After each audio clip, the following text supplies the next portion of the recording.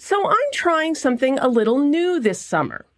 I'm letting you vote on my episode topics. A few weeks ago, I ran a poll on my LinkedIn page, which you can always follow at kindleadershipchallenge.com/LinkedIn. Anyway, today we're talking about one of the top vote getters, workplace drama. More specifically, I want to explore toxic workplace drama, healthy workplace conflict, and how a kind leader can guide team members and themselves to shift from the former to the latter. Welcome to the Kind Leadership Challenge, the podcast that empowers leaders to heal their organizations in 10 minutes. I'm Dr. Sarah Clark, founder of the Kind Leadership Guild, where I use my PhD in higher ed leadership and nearly 2 decades of experience in academic libraries to coach a community of educational and library leaders who are working to build a better world without burning out. Kind leaders aren't perfect, which is actually as it should be. In our unique ways, we make tough decisions without becoming jerks. We create impactful and burnout-proof systems for our organizations. And we know that once we stop controlling and start collaborating, even the most ambitious vision can become effortless.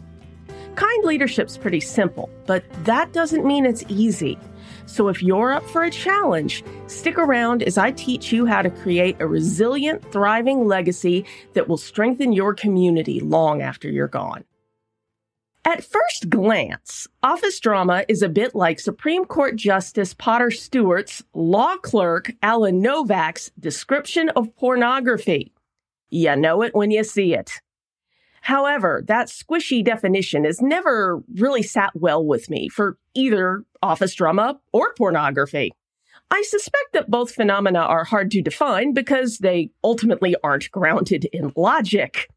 So instead of kicking off with me declaring a definition of workplace drama, let's reverse engineer a working definition based on the behaviors we see at work that most of us would define as drama.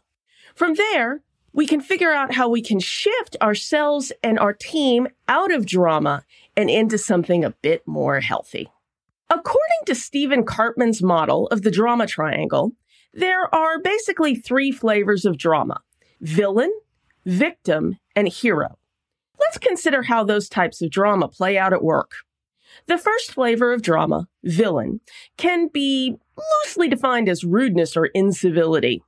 In the workplace, all of us need to be able to give constructive feedback in a way that it can be heard. However, when there is an element of blame or frustration, justified or not, the message can get lost in the tone. In worst-case scenarios, it is easy to spend much more time and energy judging people for their role in a situation than in actually facing the problem that needs solving.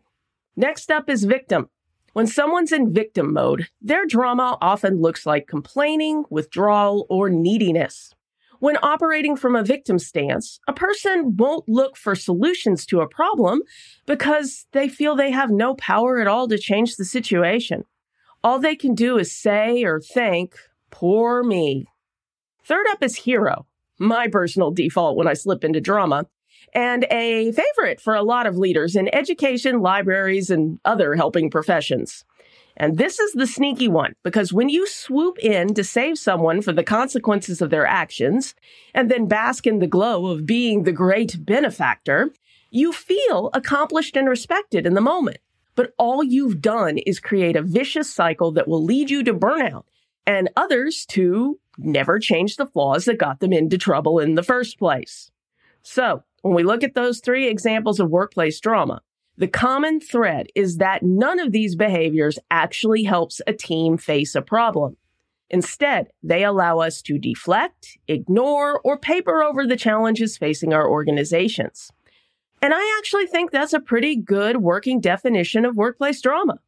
Expressing our emotions about a challenge in a manner that shifts the focus to feeling better, not solving the problem. More specifically, when you're in villain mode, you're often seeking validation that the situation is somebody else's fault. When you're in a victim headspace, you're seeking reassurance that you're incapable of fixing a problem that is overwhelming your ability to respond. And when you put on your cape and tights and become the hero, You may take enough control to make a quick fix and bask in the glow of accomplishment, but you don't take the steps that would allow you and your organization to grow out of that exhausting cycle of crisis and rescue. In other words, as I discussed in more detail back in episode 30, when we're stuck in drama, our goal is finding comfort, not solutions. To be clear, drama isn't evil because life's not that simple. In fact, there are times that admitting your helplessness, assigning blame, and rescuing someone from an urgent situation can be appropriate and even productive responses. In any case, I've never met any person so well balanced that they don't play the hero, victim, or villain from time to time. But when a person, a team, or an organization gets stuck in drama and hide from their problems for too long, eventually things turn sour and toxic. One effect of practicing the skills of kind leadership is that leaders can more effectively, humanely, and collaboratively take responsibility for their problems so they can start healing them. Leaders can do that by shifting toxic drama into productive conflict. Instead of using the power of our emotions to dodge the big problems, conflict happens when we use those emotions as fuel to have the challenging conversations necessary to solving our piece of the problem. By processing and sharing our perspectives, we can better understand and explain the full truth of a situation, move through the disagreement at the root of the problem, find a resolution, and come out stronger on the other side. So, how do we shift? Well, instead of going into villain mode and blaming everyone else for screwing up, we can challenge ourselves and each other to take an honest look at the underlying dynamics that caused the problem and see if there are aspects of it we can change. And instead of seeing ourselves as completely powerless victims of our circumstances, we can try to identify one small area of our situation, even if it's just our own response to the situation, and create something new that can make that situation just a little better.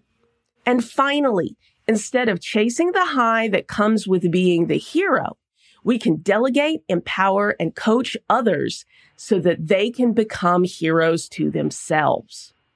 And on that note, here's this week's challenge. What drama are you dealing with at work right now, either as a participant or an observer? See if you can figure out what the deeper problem is that's causing the drama. And then brainstorm some ways that creative conflict could empower everyone involved to heal that situation once and for all. Thanks as always for listening to the Kind Leadership Challenge, especially Angela Beatty, Diane Schrecker, Kimberly Burke-Sweetman, Juanita James, Jessa Franco, Kelly Menyes, Stacey Ann Pallado, Hunter McConnell, Dan Loris, and Ali Ahmed, who voted for this topic in the survey that I mentioned at the top of this episode. Now, before you go, here's a quick way that you can spread the word of kind leadership. I'd like you to take a moment to think of one friend or colleague who could most benefit from this week's challenge. Got their name in your head? Good. Open your podcast app or head over to kindleadershipchallenge.com/70 and share this episode with them. Add a friendly note as well. And never doubt that day by day you're building a better world, even if you can't see it yet. So until next time, stay kind now.